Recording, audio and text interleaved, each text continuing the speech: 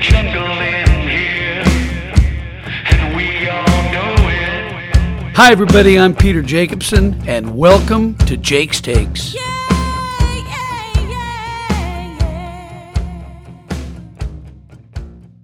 Well, we are back. Hi everybody, Peter Jacobson, the host of the Jake's Takes podcast. We have been off for a while, trying to let everybody have a little time off and enjoy your family over the holidays and hopefully get out of this crazy COVID thing that we're still in. It's driving me crazy. I'm sure it's driving you crazy. And it's great to see the PGA Tour coming back with a few fans in the audience.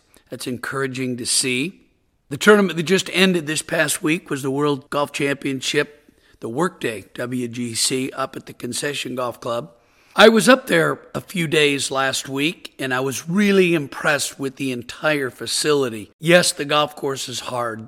Greens are elevated, a lot of runoffs. It made for some very interesting shots, some very interesting big numbers. Players seem to have a few disasters along the way, but overall, it was a great week. And how impressive is young Collin Morikawa? I think that was his fourth win on the PGA Tour.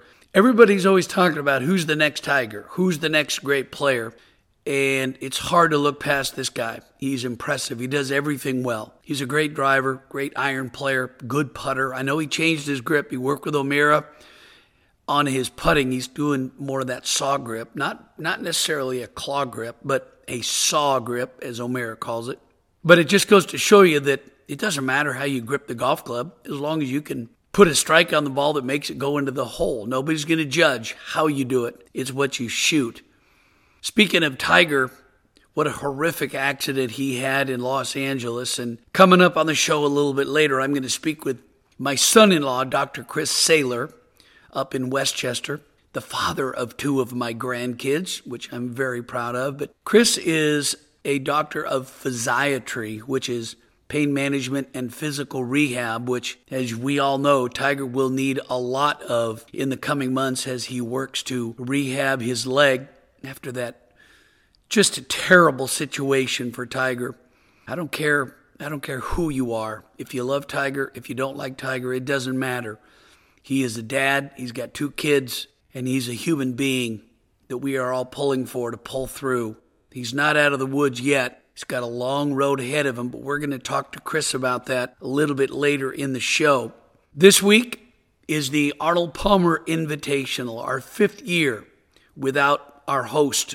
You really can't talk about the game of golf without mentioning a few players' names. Certainly Tiger, because Tiger is the greatest player of this era. Jack Nicklaus. We talk about Jack. He's the greatest player of the last era. And I think it's a toss-up between who's better, Jack or Tiger. We could argue that all day long. People always talk about Ben Hogan because of the mystique and because of how hard he worked and how, I guess, the perception of Hogan was that he was cold. He didn't want to talk to anybody. He kept to himself, which he pretty much did. I never played with Mr. Hogan. I did have a chance to watch him hit a few balls and got to shake his hand and spend some time with him at the past champions banquets at the Colonial National Invitational for years, now the Charles Schwab Challenge.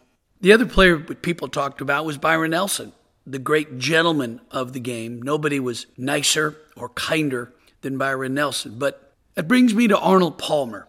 I don't know if there's been anybody in the game who has meant more to the game of golf and the people within the ropes and outside the ropes than the great Arnold Palmer. He is always in the discussion when people talk about golf. In fact, today, I played golf out at my club, the old Collier Golf Club in Naples. I played with their head golf professional, Steve Waugh. I played with John Harris, the PGA Tour Champions player, and also two-time U.S. Open champion Curtis Strange. We played out there, and when we got done, all three of them ordered Arnold Palmer's to drink at lunch, which I thought was very appropriate for this week. What Arnold has meant to the game can't be understated. Even 5 years after his death, we still talk about the impact Arnold has had, not only on competition and winning majors, but also his impact off the golf course. I always like to talk about what a player does inside the ropes, and if you do really well, that gets you into the Hall of Fame. But what you do outside the ropes, I guess it means more to me now that I'm almost 67 years old and I don't play much. So to me, the people of the game mean more than accomplishments. That wasn't always the case when I was playing the tour. I was trying to win every week, like the kids on tour today and the guys on the Champions Tour. But when you take a step back and you start looking at accomplishments, a lot of players on the Champions Tour and on the PGA Tour, they have their own foundations. They have their own focus on their charities. And I think Arnold really started that ball rolling for all of us with he and his wife, Winnie, their work with the Children's Hospital in Orlando. And, of course, we all know about Jack and Barbara Nicholas, what they've done, and Ernie Els with his work toward autism, and on and on and on. There's a lot of players.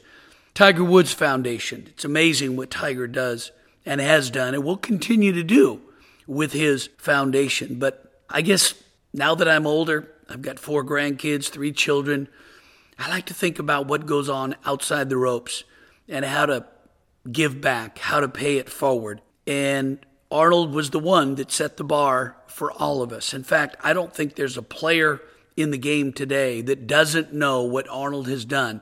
There are so many kids on the tour. In fact, a lot of them will be playing this week at the Arnold Palmer Invitational. They never met Arnold. But that doesn't diminish the fact that Arnold has had a huge impact on the way they approach the game. They know how important it is to be a gentleman, how to show kindness. It doesn't cost you a dime to show kindness.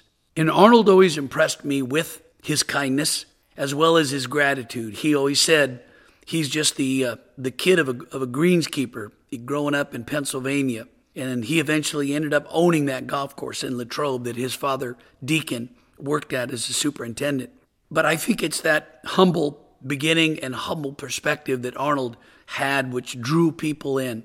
I remember the tournament so well when I was either playing or working for NBC. Arnold would be out in a cart, driving around, watching the players, interacting with the guys, shaking hands with the fans, taking pictures, doing autographs, because Arnold loved people in the game of golf. And there was a story that I'm going to tell this week. 30 years ago this week, Arnold Palmer made the cut at his tournament, the Arnold Palmer Invitational, at the age of 62. Now, that's an impressive thing, making the cut at a PGA Tour event at the age of 62. So funny enough, I was driving home from the course that night. I made the cut, and I was thinking back about how impressive that was that he made the cut at 62 years old. So I stopped into the local supermarket near Bay Hill, and I went into the bakery, and I said, yeah, I'd like to have a cake made for a good friend of mine. I'd like it to be big, a sheet cake for like 75 or 80 people. And I would like it to say, congratulations, Arnold. Thanks for a great week, the players. And the very nice lady in the bakery department said, sure, we can have this for you next Friday. And I said, no, you don't understand. I need this tomorrow. She said, that's impossible. There's no way. And I said, it's for Arnold Palmer. She said, I'll see you at 7 a.m. She knew the importance that Arnold was to that community and the impact that he's had through his charitable efforts and efforts in the community. So I picked this cake up, and again, with tea times, you really never know when the players are going to be able to all gather in the locker room to give this cake to Arnold. Well, I took the cake, gave it to the food and beverage. They put it back in the kitchen. Divine intervention. At about 10 o'clock in the morning, the clouds rolled in, thunder, lightning, and rain. There was a rain delay. So, as luck would have it, there's all the players, probably 70 to 80 players that made the cut, are in the locker room with Arnold, with me. So I asked the locker room attendants to please go get the cake, which they did. And we're standing there, and I'm banging my hand on a table to get everybody's attention. And all the players gather around. I ask them, please come gather around. And I'm holding this huge cake. And I said, Arnold, on behalf of all the players, we want to thank you for all the efforts that you've put into this tournament and this week and every year. Thank you. And we want to congratulate you on making the cut, because at 62 years old, we didn't think you could make the cut, obviously giving him a hard time. Well, I look over at Arnold and he's crying. So I start crying. And all the players gathered around us started tearing up. And it was just one of those special moments I will never forget. And we cut into the cake, and everybody laughed and joked, and then about an hour later, the rain delay was lifted, and we all went out and played. And Howdy Giles, Arnold's dentist and personal photographer, he snapped photos, took pictures. And it's from those pictures that I'm recreating that cake as close as I can. Can't get it exactly. And I'm going to have that on the telecast on Friday in a couple days. And because of COVID, I can't put it in the locker room for the players to eat, but I'm going to take it and give it to Amy Palmer Saunders, Arnold's daughter, and put it up in the office for everybody to enjoy. But I just think about those special moments that I was so fortunate to have in my career, playing with Arnold, competing with him in exhibitions and tournaments, being his partner so many times, and just really being around a guy that taught us all how to be professional at what we do. You've been here before, you know what to do. Keep your head on straight, don't let them get to you. Put a smile on your face, get rid of that frown. Gotta suck it up, it's no time to melt down. It's a jungle in here, and we all know it. The fans are fired up, making sure they show it. They're rowdy and loud, not your usual crowd. It's a jungle in here, and we all know it. I'm a sports nut, and if you're anything like me, the first thing you do every morning is grab your phone and check to see what may have happened overnight in the world of sports. But Mondays are for golf. Once the weekend is over and the golf tournaments around the world are complete, whether they're on the professional tours or in the amateur world, I know I'll find what I need on Global Golf Post. It comes to my email every Monday morning, delivering everything I need to know as I dissect what happened over that weekend. It also offers insight and analysis from experienced writers and contributors who are as committed to the game as I am. And it's pretty easy to sign up. Just log on to globalgolfpost.com and you're done. And for even more great content, you can subscribe to Global Golf Post Plus, which takes a deeper dive into the world of golf, exploring the people, places, and things that makes this game we love so intoxicating. And with Global Golf Post Plus, there's no advertising. Use the promo code JAKESTAKES when you sign up to receive 30% off your monthly subscription to Global Golf Post Plus. So remember, globalgolfpost.com. It's everything you're going to need to know about this game of golf. It's a jungle in here, and we all know it. The fans are fired up, making sure they show it. They're rowdy and loud, not your usual crowd. It's a jungle in here, and we all know it. So I'm joined now by my son-in-law, Dr. Chris Saylor, who is a physiatrist. And Chris, thank you for joining us. Would you explain to all of us what a physiatrist is for all of us uninformed like me? Sure.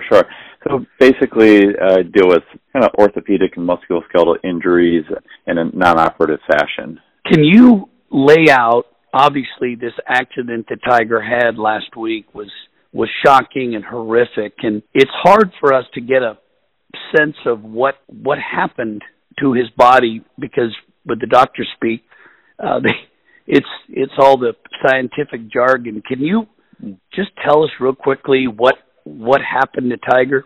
Yeah, so obviously we all have limited information on this, but I think just based on the pictures we can understand it was a pretty devastating crash, and very, very lucky that he's alive and doing as well as he is. And at this point we can focus on his leg injury. So from what I understand, he had pretty severe trauma to that right lower leg, ankle, and foot, and that's what we'll focus on now. Basically, he had multiple fractures in the lower leg as well as through the ankle and foot. Those fractures are not just your standard fracture. There was multiple fractures, so there's multiple pieces, and then we use the term comminuted for that. So there's basically multiple fragments, and there's also breakthrough of the fragment through the skin, and that's when we'll say there'll be an open fracture. So this is a pretty serious injury and was obviously a high-velocity type impact. So this is pretty devastating for him. Now, they had to insert, again, I know you're dealing with limited information, just what you've read, like we've all read, but I think they said in the article that they had to insert a rod into his tibia, or fibula, whatever it's called. Tibia, not being a doctor, Yeah. So the main bone in the lower leg is called the tibia, and because it was in multiple pieces, they did need to insert a rod to stabilize the fractures. The other part about this is because it was a fracture that broke through the skin, this is something that they needed to do in emergent surgery on. This is not something that they can plan or do in a more ideal environment. This is something that needs to go straight to the operating room, really mainly because of infection risk, and that's going to be something they're going to have to handle as a part of his early recovery from this whole injury.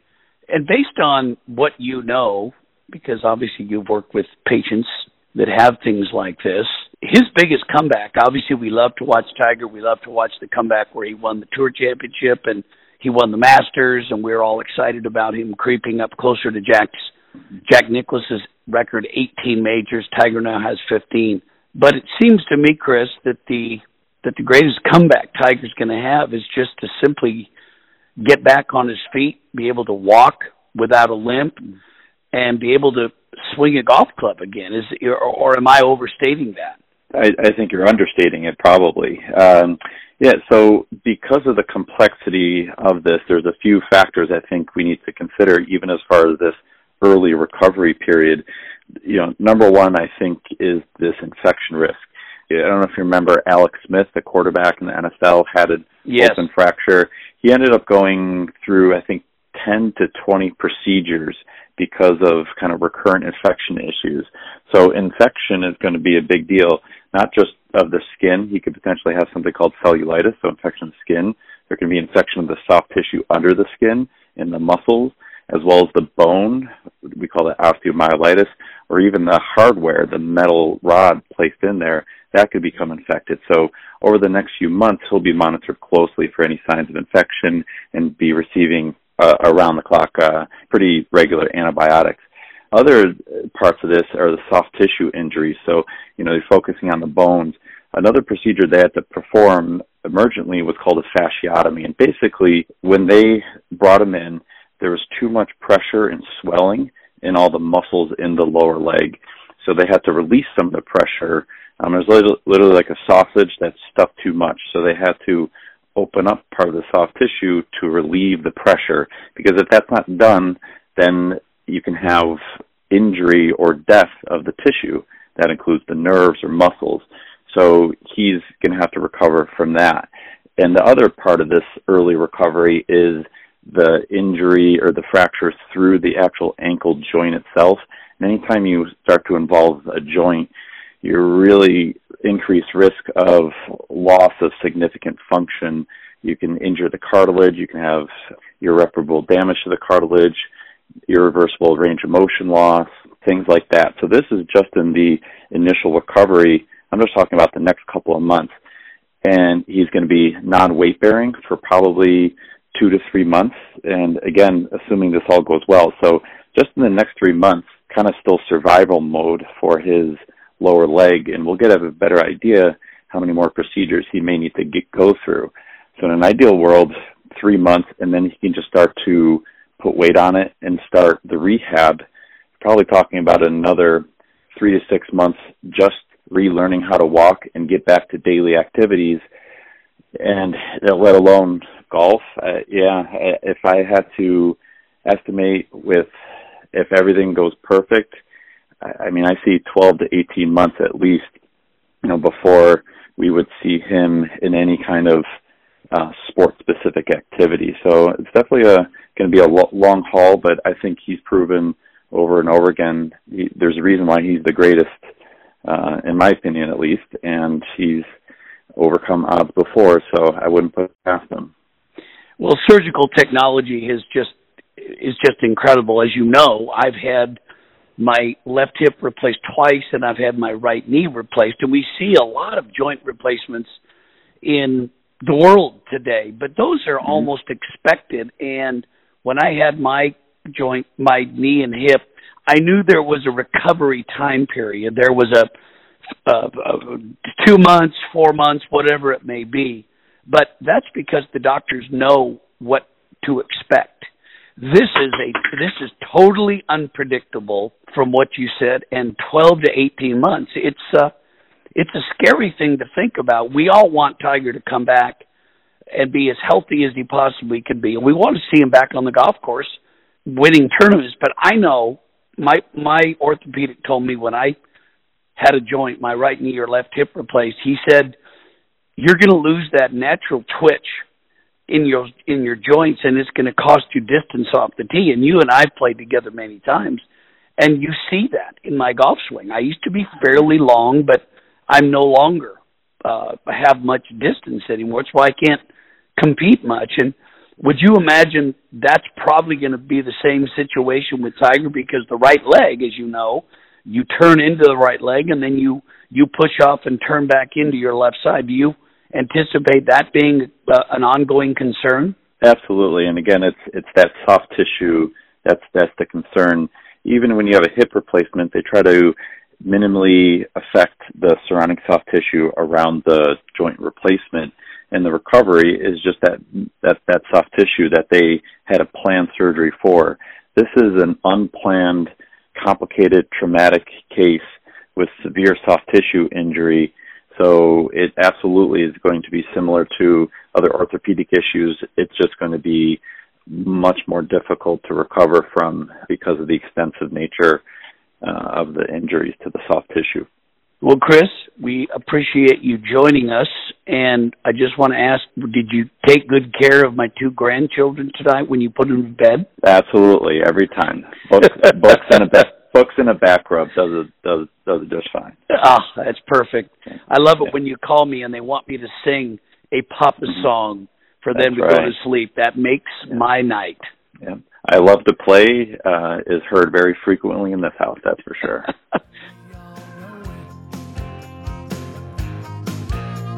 You've been here before, you know what to do. Keep your head on straight, don't let them get to you. Put a smile on your face, get rid of that frown. Gotta suck it up, it's no time to melt down. It's a jungle in here, and we all know it. The fans are fired up, making sure they show it. They're rowdy and loud, not your usual crowd. It's a jungle in here, and we all know it. People ask me all the time now, when I play in an outing or a tournament or just with friends, why do I play a yellow ball? Well, it's pretty simple, really, because I can see it. I can see the ball in flight all the way from the tee down to the landing spot, whether that's the fairway or, a fairway bunker. At my age now, I lose the white ball in flight. When Srixon first started making the Z-Star yellow ball, and they put it in my locker, it was to hand out to my amateur partners in the Pro-Am. And I was thinking, I'm not going to play this ball, I'm going to play the white ball. But when they put it in play, I could see their ball, and I immediately thought, what in the heck? I could see that ball, and believe me, when you lose sight of the ball in flight and you don't know where it lands, it kind of takes a little bit of the fun away. So what I did right then, I switched to the yellow ball. I started playing it in the Pro-Ams, and eventually I started playing it in the tournament. Whenever you switch to a new ball, you're always worried about how that ball is going to fit in with what you do, how it affects your game. And I play it because it does everything I need it to do. I always think about proper spin, the proper trajectory, and the maneuverability of the shot. With the Srixon Z-Star yellow ball, I can curve it left or right, hit it high or low, and it has that perfect amount of spin that I need for my game. It's been about 10 years now since I put that ball in play, and I've never looked back. It's yellow for me for the rest of my career. It's a jungle in here, and we all know it. The fans are fired up, making sure they show it. They're rowdy and loud, not your usual crowd. It's a jungle in here, and we all know it. Since it's the start of the year, I always like to think about players to watch for this year. Well, obviously, the big story is Tiger Woods. What is going to become of Tiger's game after that horrific car accident? I don't know if he's going to come back and play at all this year. I would highly doubt it. I think the great comeback for Tiger would be simply to get back on his feet, walk normally again, be able to start swinging a golf club without pain. The other players I looked at, obviously with Colin Morikawa winning last week at the WGC, he jumps on everybody's radar. Dustin Johnson, obviously, he's just so dominant. He does everything well. Drives it long, drives it straight, good iron player. And he's really improved his wedge game and his putting. So he's a guy that is going to be on the leaderboard every week. This young kid, Sam Burns from LSU, had a chance to win a couple of weeks ago. He's a great ball striker. And I think that when he puts it all together, he's somebody to watch. Another player to watch, young Maverick McNeely, went to Stanford University. He's a great player. He weighs about 140 pounds, soaking wet. I don't know how these kids hit the ball so far when they're so skinny. I've got lots of body fat on my body, and I try to get it moving in the right direction, but I still hit my driver like I leave the head cover on. So I maybe need to try taking the head cover off. Might go farther. And then the one that I'm pulling for, and I would imagine you are as well, is Jordan Spieth. He's getting closer. He's had, I think, 2 or 3 top 10s in the last month. He's starting to put it together again. And I've always said that when you play well and you fall into a bit of a slump, it's not talent. Talent never goes away. It has to do with your perspective and where your head is. And I think Jordan was simply trying too hard. I think that now that he's got a little confidence back, I think he's gonna jump back into the mix, and I think we'll see him win again. And then the other player went to University of Texas, Scotty Scheffler, big tall kid. I watched the University of Oregon play against University of Texas in Eugene. Casey Martin won his national championship, and Scotty Scheffler was on that team. He's a really good player, a nice young man, and I think he's going to have a dominant career. Still looking for his first win, but I think once he wins, I think he's going to start winning a lot. Well, that's all the time we have for this week's Jake's Takes podcast. Thanks for joining us. I'm your host, Peter Jacobson. These have been my takes. What are yours?